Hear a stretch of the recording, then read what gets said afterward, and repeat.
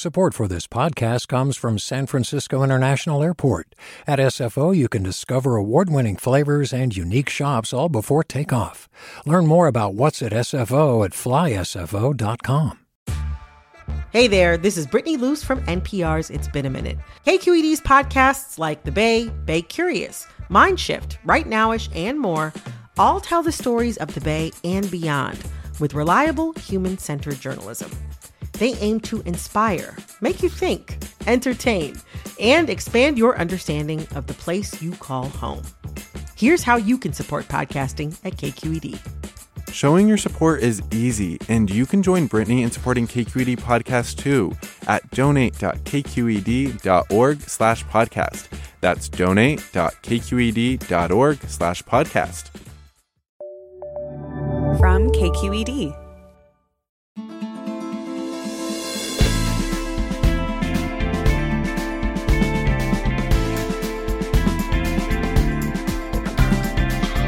From KQED in San Francisco, I'm Alexis Madrigal. Donald Trump, you may have heard, has been saying some increasingly anti-democratic, violent, and authoritarian things on the campaign trail.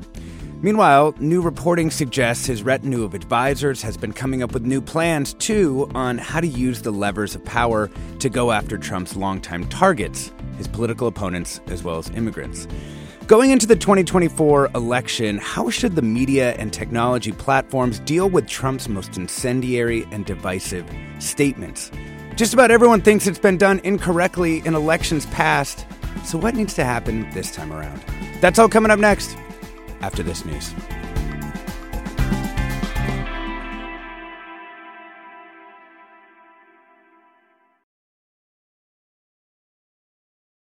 Welcome to Forum. I'm Alexis Madrigal. This is Donald Trump on the campaign trail. And we will immediately stop all of the pillaging and theft. Very simply, if you rob a store, you can fully expect to be shot as you are leaving that store. Shot. There has been no politician like him in modern American political history. Trump is running on the idea that he alone can fix America. He posts to his site, Truth Social, are filled with grievance and revenge. His speeches are apocalyptic, calling 2024 the final battle. And then there's the increasingly cinematic violence of his speeches. Blood in the streets, carnage, shooting. It's a strange way to run for president. It's not that Trump would not enact a distinct set of policies. That's not simply what he talks about on the campaign trail, except perhaps his plans to deport untold numbers of immigrants from the country. So what's the media to do with Trump's authoritarian and anti-democratic rhetoric? How should it be subject to tech platforms' content moderation policies? That's what we're talking about this morning. We're joined by Emily Dreyfus, director of the Shorenstein Center News Lab and co-author of Meme Wars, The Untold Stories of the Online Battles Upending Democracy in America. Welcome. Thank you so much for having me. We're also being joined by Ian Prasad Philbrick and Lena Bentahar, reporters at the New York Times who've been tracking Trump's comments and speeches and online. They're collected in their article, Donald Trump's 2024 Campaign in His Own Menacing Words. Welcome. Thanks so much for having us. Yeah, thank you. So, Ian, Trump's rhetoric is getting darker and harsher. I mean, this is part of your beat. Why do you think it's important to cover the specifics of what Trump is saying? Yeah, it's a great question. I think part of it is simply the extremity of what he's saying. And I think your listeners got a hint of that, if they haven't heard it already, from that audio at the top of the segment, just how extreme some of what he's saying is, and sort of how baldly anti-democratic it is, right? I mean, I think this is a man who's running for the most powerful job in the country, arguably the world.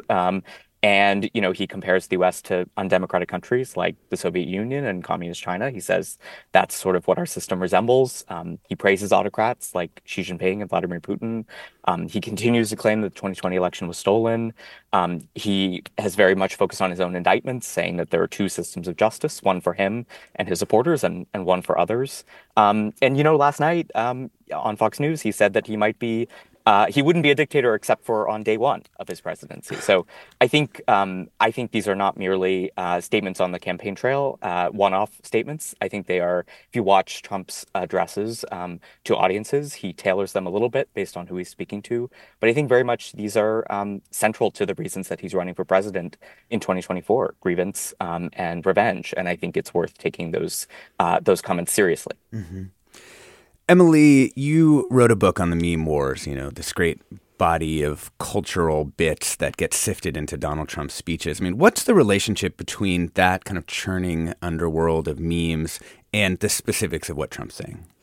Trump is a meme incarnate. Trump was made for the meme era. And I think what we discovered in Meme Wars and from watching so many hours of Trump and listening to him for so long, he is everything that is exciting about entertainment and over-the-top spectacle. He makes himself a spectacle. And the people who love to fight the meme wars, who are passionate about it, who are against the establishment, they love anyone who is willing to be as transgressive as Trump. And so Trump was just such catnip for that community. And also he learned from that community. He had advisors who were very aware of what was hip in kind of like far-right mimetic communities where people really work together to spread ideas. And he would amplify those ideas. He would amplify the memes on Twitter directly, or he would say them at his rallies. And so he became kind of the embodiment of this idea that some people on the internet could actually make something happen. He was their ideal candidate, and they worked so hard to make him the actual candidate for the Republican Party. And then he became president, and they were like, oh my God, we did it. So he catered to them, and he loved them, and they still love him a lot. But nowadays, in this election cycle, things are very different. How so? Well, first of all, Twitter is different. And that Twitter was one of the main ways that Trump had power to amplify directly the ideas that were coming from specifically the far right. I mean, let's be clear about it. The really powerful online meme communities that helped Trump get elected were all on the far right. He would use Twitter to directly share their content and reach millions of people. Whether the media reporters and classic reporters were going to ever report on that or share it, maybe they wouldn't have wanted to amplify it. Trump having access to Twitter took those gatekeepers away. But now he's not on Twitter. And as you said at the top of the show, he's making his statements now on Truth Social, which not many people are on. And so he has a little bit lost some of his direct amplification. Yeah. Lena Bentahart, you have been covering what Trump is doing on Truth Social. Can you tell us a little bit about sort of what his posts are like? Are they like his tweets, or do you feel like they're categorically different? I would say they're very different. Trump's Truth Social account is different. It's very different in that it is a direct line to his base, and so a lot of his posts are reposting poll numbers. They're talking about his campaign rallies. And then also they sort of go into just his general feelings about either what's going on in the news that day that's particular to him, either the Republican debates or, foreign policy.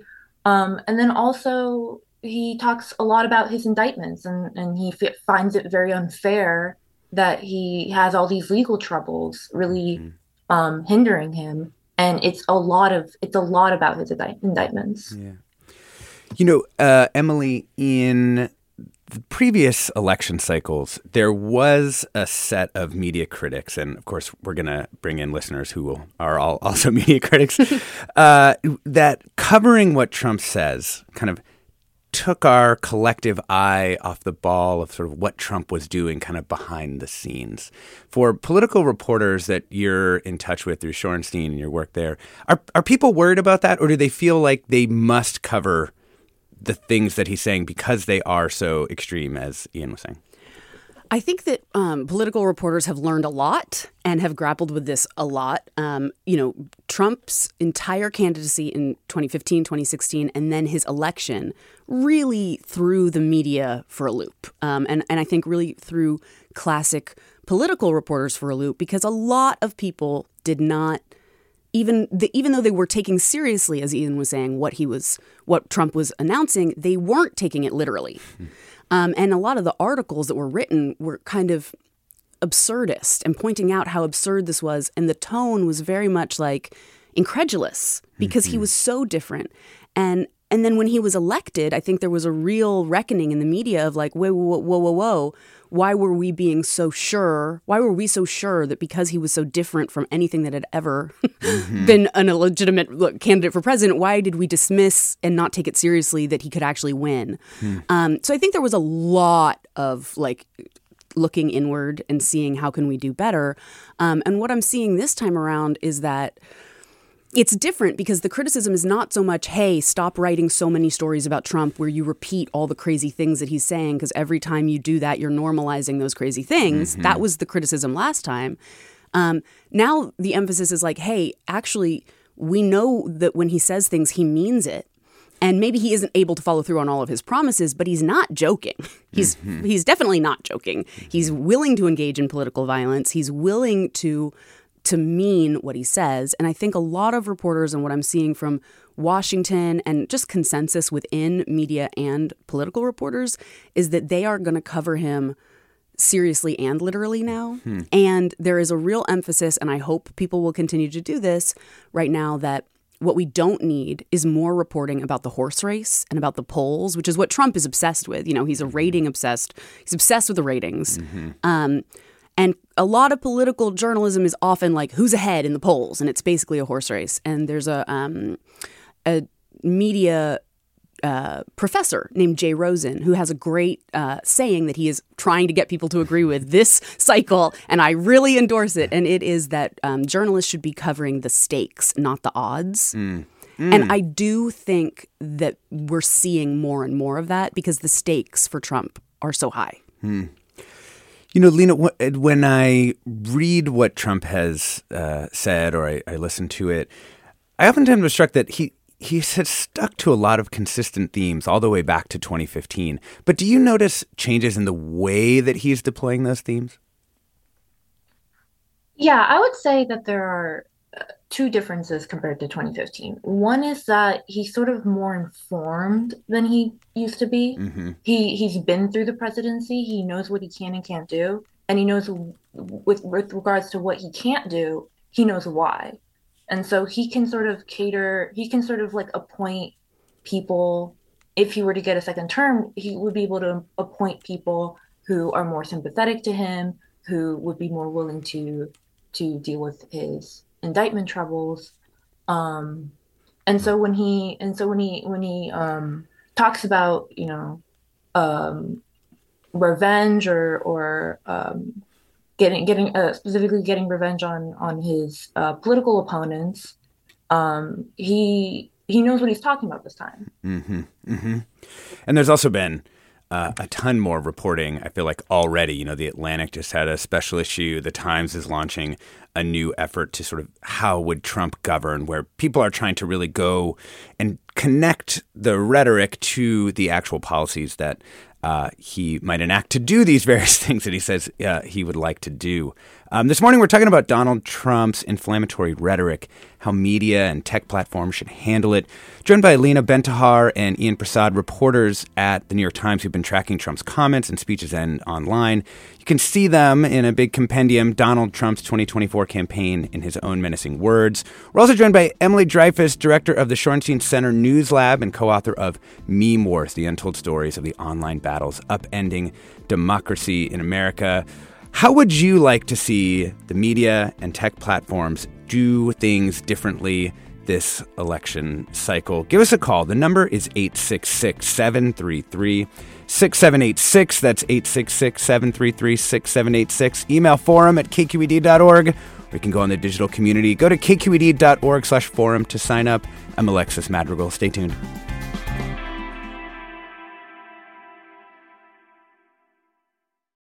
Support for Forum comes from San Francisco Opera. Set 10 years after a school shooting, the critically acclaimed opera Innocence takes us into a complex emotional journey where our understanding of innocence and guilt is constantly upended. Kaya Sariaho's ethereal score collapses the past into the present as a community of survivors grapple with how to move forward. Don't miss the highly anticipated American premiere of Innocence, June 1st through 21st. Learn more at sfopera.com. We've all got those parts of our house where the internet just won't go. Well, if you had wall-to-wall Wi-Fi from Xfinity, you could worry less about dead spots. Because with wall-to-wall Wi-Fi from Xfinity, you get fast speeds, reliable connection in every room, and power for all of your devices, even when everyone's online. That's wall-to-wall Wi-Fi only with Xfinity. Restrictions apply, not available in all areas. Actual speeds vary. Welcome back to Forum. I'm Alexis Madrigal. We're talking about Donald Trump's inflammatory rhetoric and how media and tech platforms should or might handle it differently this time around. We're joined by Ian Prasad Philbrick and Lena Bentahar, reporters at The Times who've been tracking Trump's comments. Also joined by the director of the Shorenstein Center News Lab, Emily Dreyfus. Let's hear another cut from Donald Trump's speech.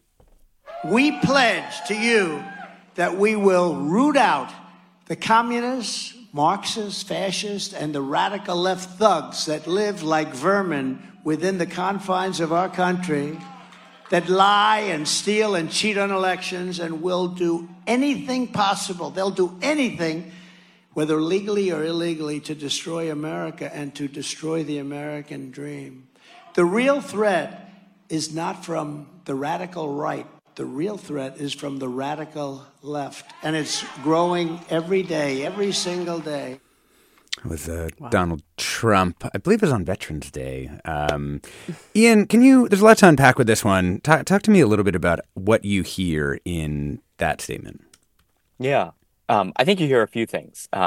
One is sort of just the extent to which Trump has really torqued up the rhetoric about his political opponents, right? Mm-hmm. I think the use of the word vermin, because of its connotations throughout history, because of the way it has been deployed by fascist dictators in the 1930s, arrived at, got a lot of attention. Mm-hmm. But I think it's worth paying attention to some of the other words in that sentence too, right? Communists, Marxists, fascists.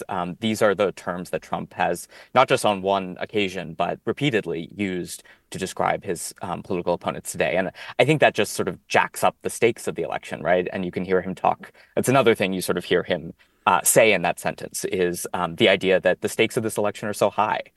You mentioned at the beginning of the segment Trump talking about 2024 as the final battle and describing an election as sort of this combat with an enemy that's not abroad but at home. Mm-hmm. And I think that is part of these are not just, I think it's important to say, these are not just one-off statements by Trump. That kind of language, if you watch his speeches, if you read his True Social posts, that's really pervaded his current campaign for the White House. It's become much more central to the reason he's running.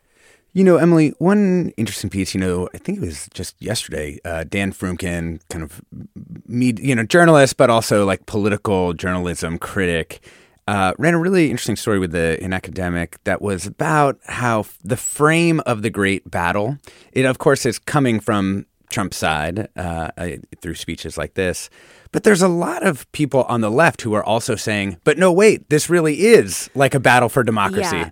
What do we think about that frame? And is there a way to kind of solve this puzzle? It's really interesting. I was just thinking as Ian was talking, Trump has been using this battle frame from the beginning, and he's been practicing it. Who the enemy is has changed, and how seriously he is willing to talk about them in terms that we would find deeply dehumanizing has changed a bit. But what's really interesting is there's a cycle here. When Trump in 2015, 2016 was making statements that sounded very anti-democratic, and then later in 2020 was, he wouldn't promise that he would have a peaceful transition of power. There were all of these very aggressively anti-democratic things happening. And there were statements that he made back on the campaign trail then that were sounded a lot like Nazi Germany today, like similar to the Vermin comments. And what was interesting was that people on the left would be like, he sounds like a fascist. Oh my God, he sounds fascist. And then he and his supporters on the right were like, that is so over the top. Employing the word fascist is absolutely crazy. You are really pulling a media narrative here. Don't go over, whatever. And they refused to accept that was a valid criticism.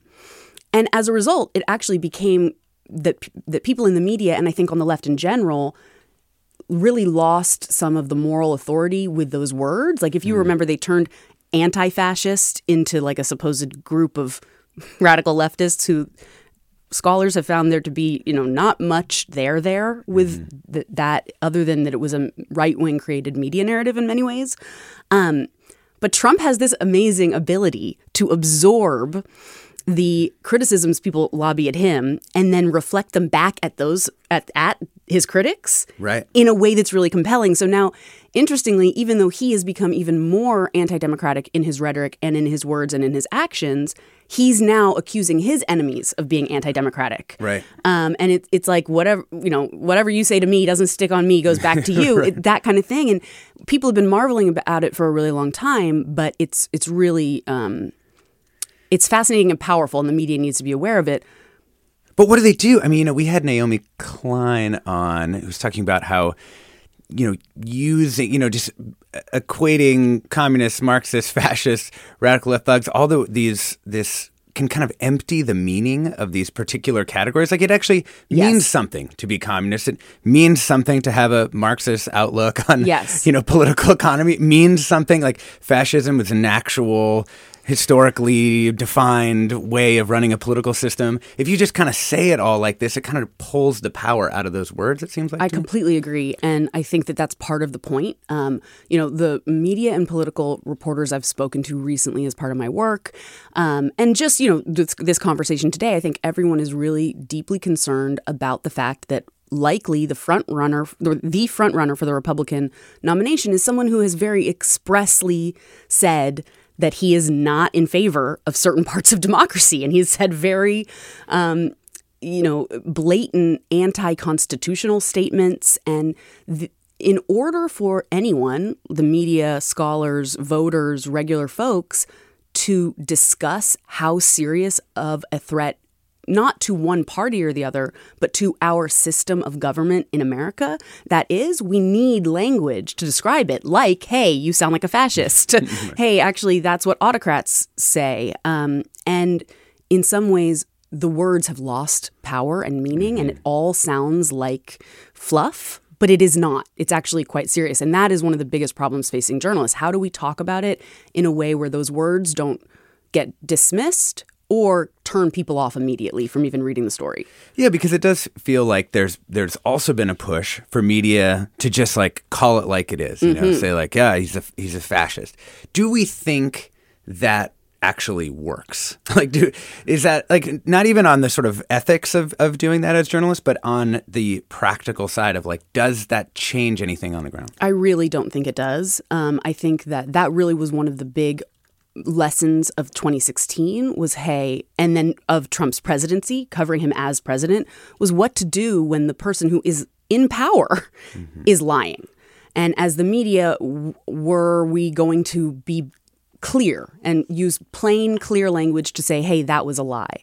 There was a big debate about it, and I think we have come down on the side of that, yes, clear language is better, but one part that got kind of wrapped up in that was also this idea that not only should the language be clear and holding him to account, but it should also be almost snarky and demeaning and rude about the people who could, deign to support someone who would be so telling these lies.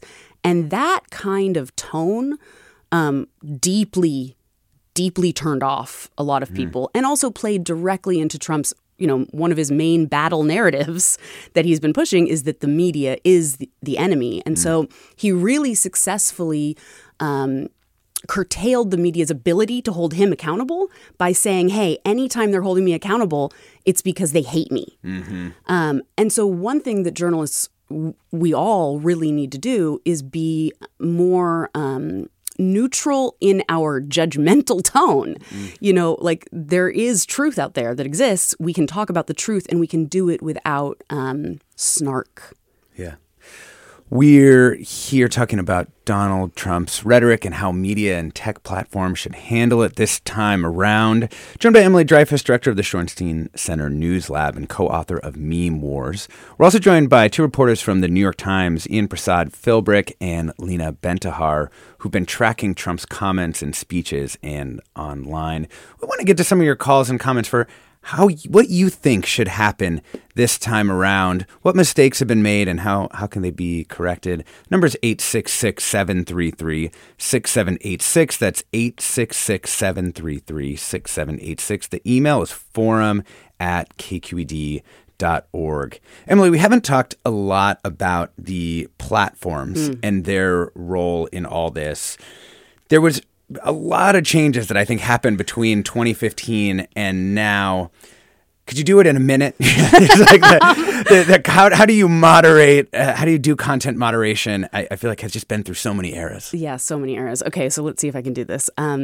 So in just like the media, the big platforms were faced with an unprecedented situation when Donald Trump became the candidate and the president. And suddenly they had to take seriously some of the things that he was saying that were causing problems, or that were lies or that were harmful. And people were calling on them, and the media was calling on them. Like, hey, guys, fix this. Oh, there's misinformation here. Or this is coming from Russia.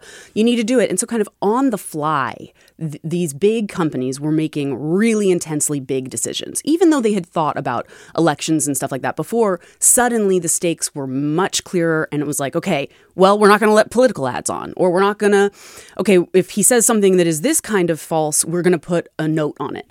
So really kind of flying by the seat of their pants, but doing the best that they could and putting a lot of resources into it. And at the same time, a lot of scholars and researchers, like my co-author on Meme Wars, Joan Donovan, and lots of other people came about to study what would be the best way to have policies on these platforms that protects people from misinformation, can detect disinformation, like intentional schemes to mislead people, without curtailing people's rights.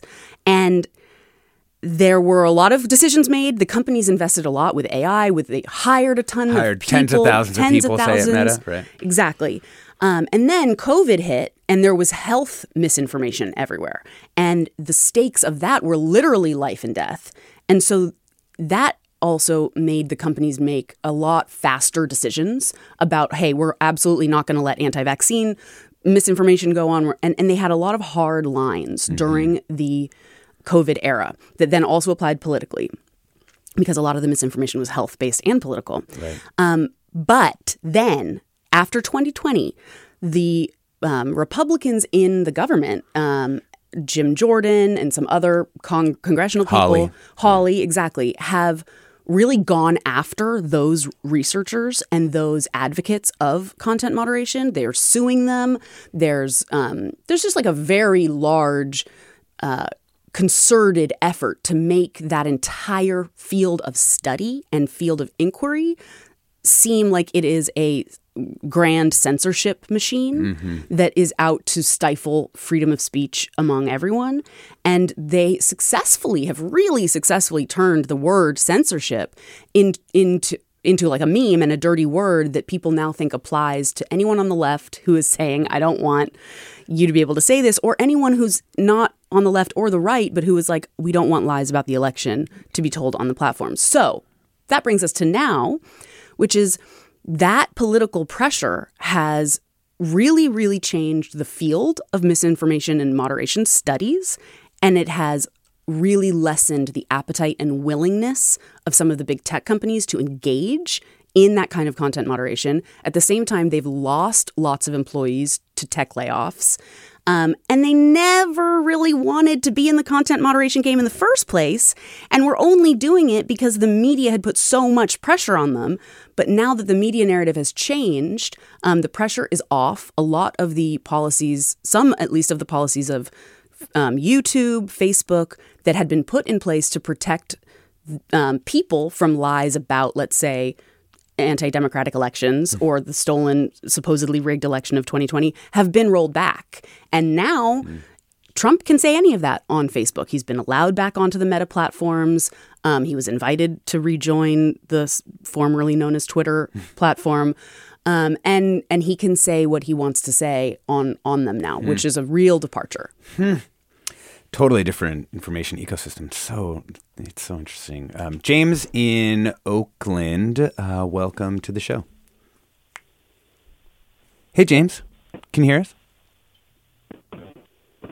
Well, maybe not. Sounds like he has gotten breaking up there.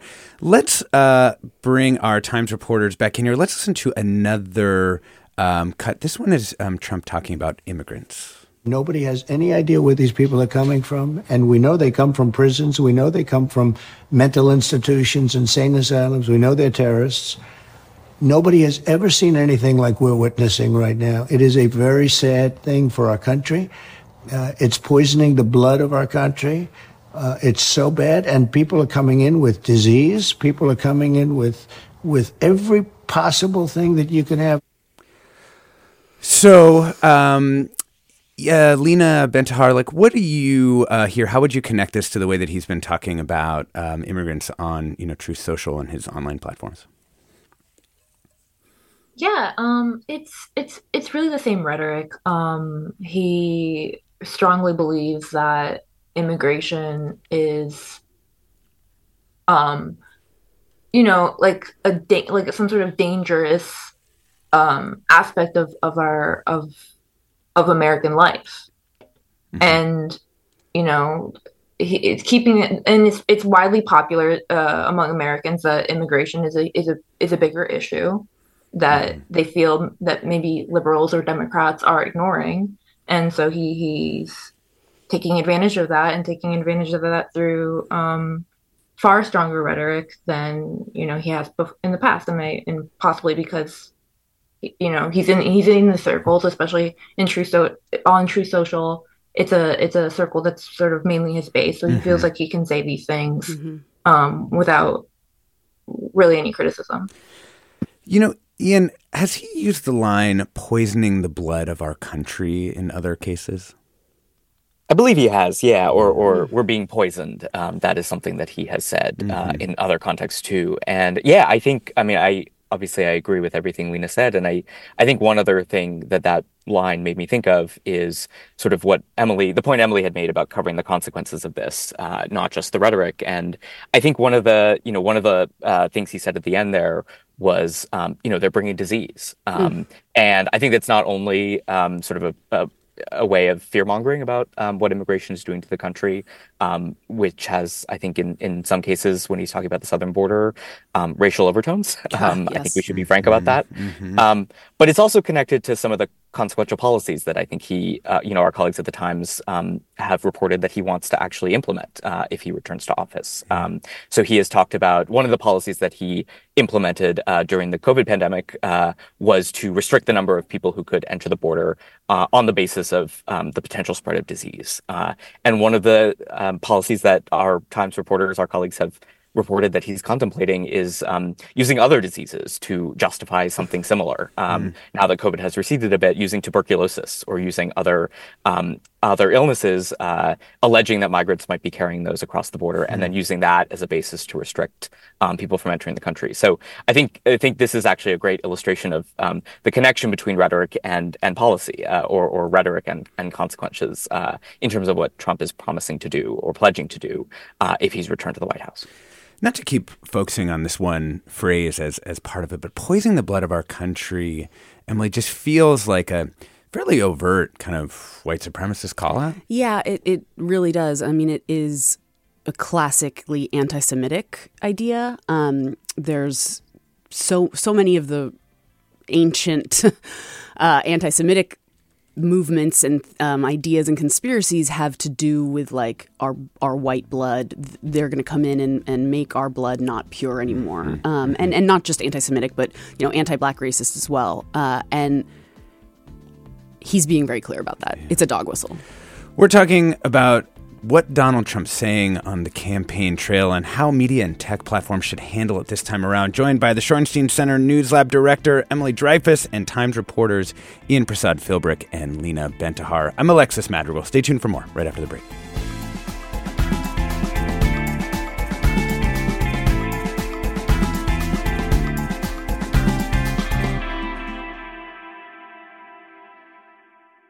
Support for Forum comes from San Francisco Opera. Set 10 years after a school shooting, the critically acclaimed opera Innocence takes us into a complex emotional journey where our understanding of innocence and guilt is constantly upended. Kaya Sariaho's ethereal score collapses the past into the present as a community of survivors grapple with how to move forward. Don't miss the highly anticipated American premiere of Innocence, June 1st through 21st. Learn more at sfopera.com. We've all got those parts of our house where the internet just won't go. Well, if you had wall-to-wall Wi-Fi from Xfinity, you could worry less about dead spots. Because with wall-to-wall Wi-Fi from Xfinity, you get fast speeds, reliable connection in every room, and power for all of your devices, even when everyone's online. That's wall-to-wall Wi-Fi only with Xfinity. Restrictions apply, not available in all areas. Actual speeds vary. Welcome back to Forum. I'm Alexis Madrigal. We're talking about what Donald Trump is saying on the campaign trail and how media and tech platforms should handle it this election cycle, joined by the director of the Shorenstein Center News Lab, Emily Dreyfus, who also co-authored Meme Wars, the untold stories of the online battles upending democracy in America. And we're also joined by New York Times reporters Ian Prasad Philbrick and Lena Bentahar, who have been tracking Donald Trump's statements. They've got an article out, Donald Trump's 2024 campaign in his own menacing words. I want to go back to the phones. Let's bring in Hermione in San Francisco. Welcome to the show, Hermione. Hi, good morning. Thank you. I'm a lifelong forum lover. My fear is the same fear that I've had for so long, that it's not, I don't want to say it's not what Trump says, but his memes, the people eat it up and they love it. It's his incredible popularity. And how do you address the people who support him? I thought of this especially 2 days ago. I heard Tim Alberta. I don't know if you're familiar with him, the writer. Anyway, he spoke of his father, who was apparently an extremely thoughtful man. And he said he held his nose. This isn't verbatim, but the gist of what he says is he held his nose and voted for Trump. And Terry Gross asked him why, and he said, because of abortion. And it just, to me, this is the bigger thing, that not what Trump, and I know people like this, not what Trump says. I don't want to say that, but how do we address the people who, for all these different reasons, support him? So thank you so much, and I'll take my answer off the air, and have a wonderful day and happy holidays. Thank you, Hermione. Thanks for listening. Yeah, there is something really difficult about the American political system, Emily, just that it does, many people's very complex, three-dimensional political positions and stakes get sort of funneled into these kind of two candidates, and people end up having to pick one. In this case, have we learned anything in political journalism about how to talk about Trumpism as distinct, or like that this kind of Trumpist movement as distinct from Donald Trump? I think no, not really. I would say no. I think that the way that Trumpism is discussed is treated almost like it's a cult that couldn't exist without the leader Trump. I would say that my research for Meme Wars revealed to me that that's absolutely not the case, that he is not the cause of the movement that is supporting him. He is riding the waves of the excitement, the unhappiness, the suspicion and paranoia of the community that has become his base and that was long festering. And I think this is one of the hardest things to do as a reporter at all, right, is to actually be reporting about the real issue behind the thing that is the story. And there's a lot of real grievances and inequalities and worries that animate the people who support Trump, that it gets kind of lost in thinking that they're just loving Trump. But the other thing about it is, and I think your caller is exactly right, it's not the rhetoric that matters, it's what's behind the rhetoric. And that's in all cases. This is true whenever there's a saying, when people are talking about politics, they're actually talking about media about politics. Because politics is a behind-the-scenes machine. We're not really talking about the bills and the writing and the whatever. We're talking about what we've heard about it. We're talking about what Tim Alberta's dad did. And that's a responsibility we have as the media to therefore make the conversation be about the actual stakes. But it's super duper hard when we have someone who is a culture jammer like Trump, who's saying things that are impossible to ignore. Let's, on this topic of, Trump and Trumpism, let's listen into another Donald Trump clip here. But they're flooding your towns with deadly drugs, selling your jobs to China, mutilating your children. They're mutilating your children. Who would have thought 12 years ago a thing like that to say would be ridiculous? Nobody would know what you're even talking about. Setting fire to your life savings, releasing violent criminals to prey on innocent people. We have so many people pouring in, and so many of these people are not the people you want coming into our country. Justice will only be done when we have thrown this repulsive political class the hell out of office. We have to get them out. That was Donald Trump's description of what Democrats are doing. This is a complicated. Ian, why don't you walk us through what he's talking about here? They're mutilating your children, I believe, is a reference to gender supportive care by parents of their transgendered kids, I believe. Yeah, I think that's right. And I just want to say, just so everyone's on the same page here, the they at the top of that sentence is Democrats or liberals, right? So he is sort of, as you say, accusing Democrats, accusing liberals, quote, the ruling class of doing all of these things in succession. And, the allusion to lighting your savings on fire, I think that's a discussion of inflation.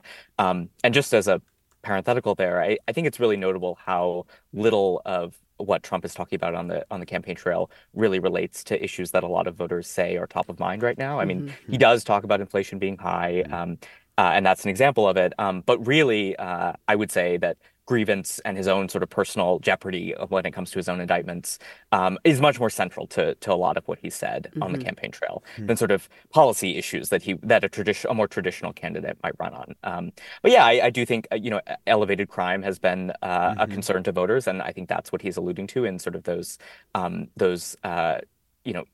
very strong rhetorical terms. Earlier, we heard about sort of blood flowing in the streets. I think that is what he's discussing there. So I think there's a lot to what he's saying, just even in that one clip. And I think it really encapsulates a lot of what we were trying to emphasize in this story, that Trump's rhetoric, not all of this is new, right? I mean, I think it is important to say that Trump painted a sort of infamously dark picture of the United States when he first ran for president in 2015. He had this line about American carnage in his inaugural address. So not all of this is new, but I do think the talk of sort of it's become intensified, right? And it's become much more central, I think, to his message about what the country looks like and the apocalyptic stakes of the election, right? That this is sort of what the country looks like under Biden is his contention, and what it would continue to look like if he doesn't win if Trump doesn't win in 2024. Let's bring in another caller here. Let's go to Jonathan in Nevada. Welcome, Jonathan. Hello, can you hear me? Yeah, sure can. Go ahead. Hi. I was curious why the rhetoric the media uses, to describe Trump, why they seem to avoid the harsher, language and the harsher terms. I mean, three, words that certainly come to mind are criminal, thug, ignoramus. And yet, they don't go down that same road in terms of basically calling out the elephant in the room that is Donald Trump.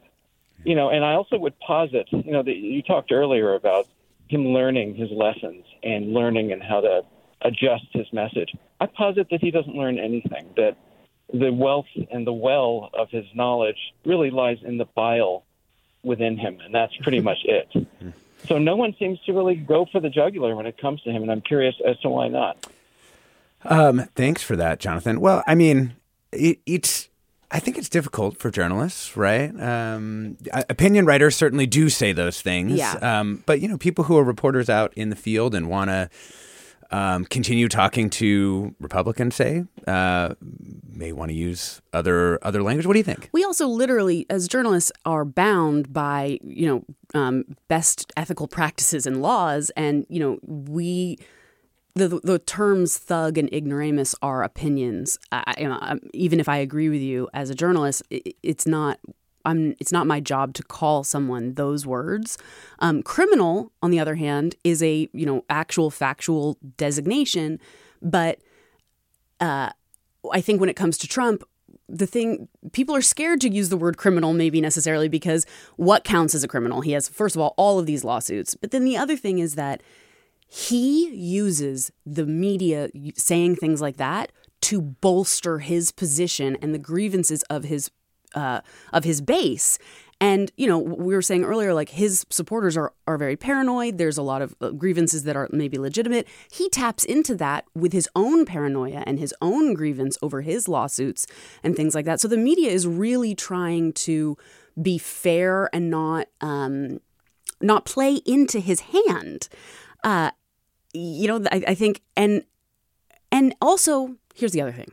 We journalists want to reach more people. Mm-hmm. We want people to read our stories who are not necessarily on our side. And those are the kinds of words that lead to more news avoidance, more dismissing of things.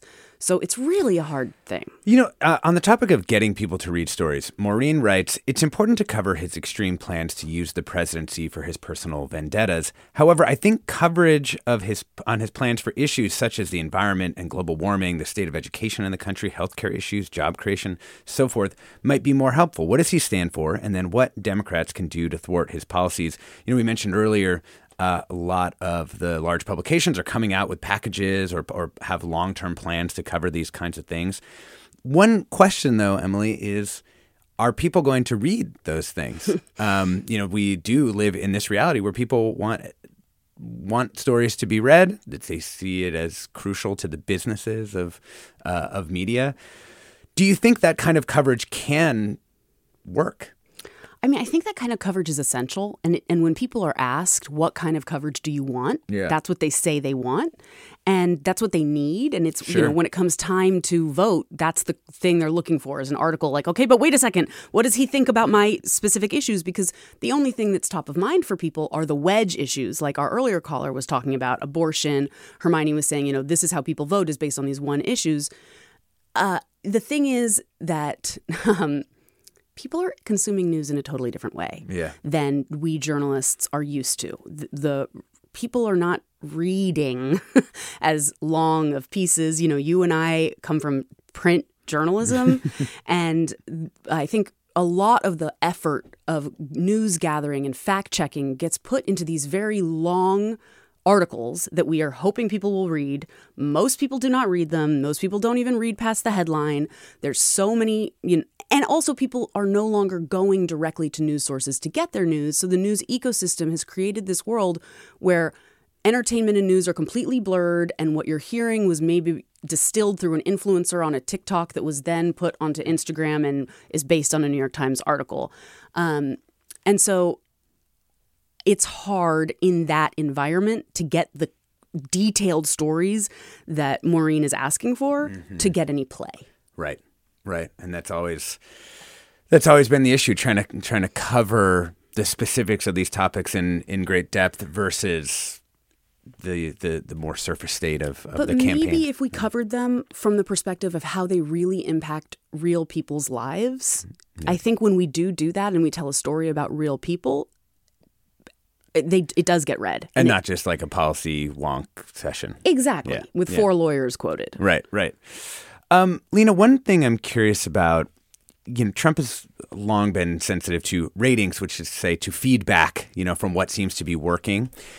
Is he getting that from Truth Social? Like, can we see which messages are resonating more or less about what he's saying?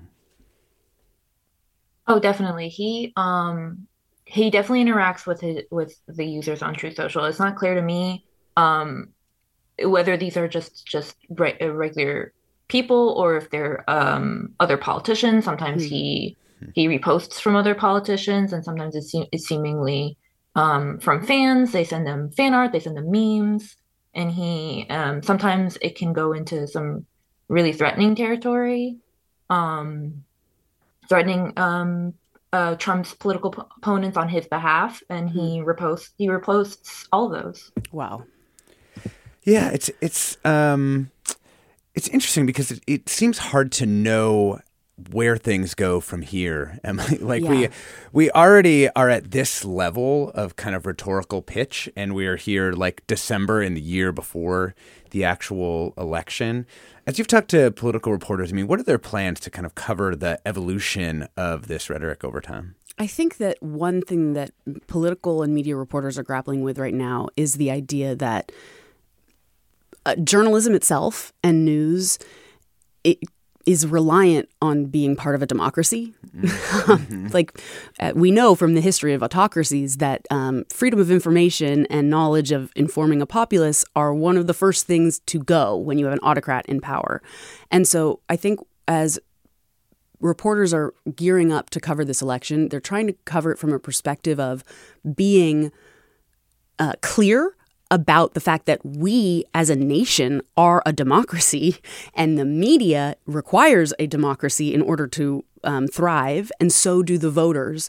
And so trying to cover this election from a pro-democracy perspective is a new thing to ask journalists to do, I think, because we're not usually trying to do anything from a pro-anything perspective. Right. But democracy used to be kind of the backdrop that we could take as a safe assumption that everyone on the right and left, we all agreed like we are a constitutional republic and that's what we agree to. It doesn't seem like that is actually the consensus anymore on the side of one of the major parties. And so I think that people are really grappling with how to do that, how to make the stakes to democracy clear, how to be empowering voters and readers in a way that supports democracy. Yeah. But the thing that I'm the most worried about, to be honest myself, is the political violence issue. We saw with the insurrection that Trump is willing to engage in inciting violence. We saw that his supporters are willing to engage in violence in some cases. And as was just noted, he is getting even more intense in his violent rhetoric, and his supporters are increasingly being violent in their rhetoric, and he is amplifying that. And violence is itself a great way to get attention, and Trump lives and breathes off of attention. So I'm worried about that, and I think that a lot of reporters and journalists are worried about that as well and are going to take it very seriously. Just want to note there are some dissenters. I mean, Michelle says, the media gives Trump way too much airtime and just repeat everything he says, gets way more attention than any other candidate, and he's going to win again because of that. Jeff writes, to our detriment, nobody has made the simple connection that many Americans now consider criminals, fictional or in real life, as heroes.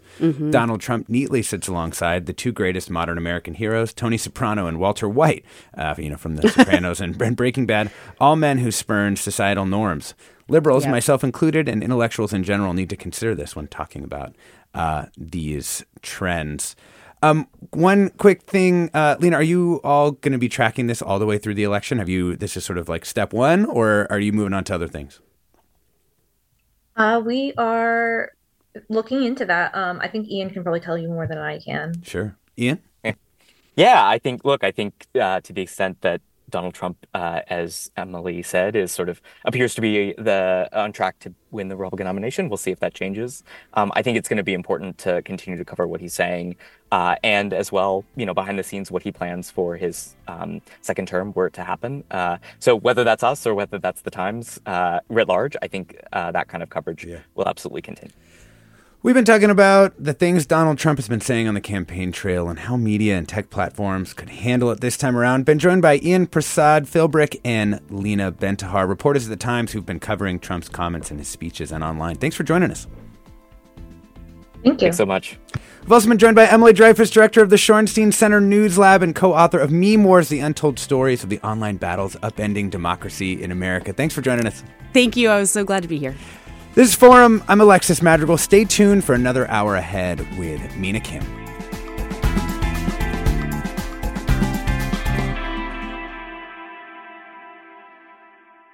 Funds for the production of KQED's Forum are provided by the John S. and James L. Knight Foundation, the Generosity Foundation, the Germanicos Foundation, and the Heising-Simons Foundation. Support for Forum comes from San Francisco Opera. Set 10 years after a school shooting, the critically acclaimed opera Innocence takes us into a complex emotional journey where our understanding of innocence and guilt is constantly upended. Kaya Sariaho's ethereal score collapses the past into the present as a community of survivors grapple with how to move forward. Don't miss the highly anticipated American premiere of Innocence, June 1st through 21st. Learn more at sfopera.com. We've all got those parts of our house where the internet just won't go. Well, if you had wall-to-wall Wi-Fi from Xfinity, you could worry less about dead spots. Because with wall-to-wall Wi-Fi from Xfinity, you get fast speeds, reliable connection in every room, and power for all of your devices, even when everyone's online. That's wall-to-wall Wi-Fi only with Xfinity. Restrictions apply, not available in all areas. Actual speeds vary. All over the country, we need to improve reading in Wisconsin. Schools are changing the way they teach reading. I'm calling for a renewed focus on literacy. We have gotten this wrong in New York and all across the nation. And it's happening because of a podcast. I think your podcast has changed my life. And I'm going to share this podcast with everyone I meet. Sold a Story investigates how teaching kids to read went wrong. New episodes of Sold a Story are available now.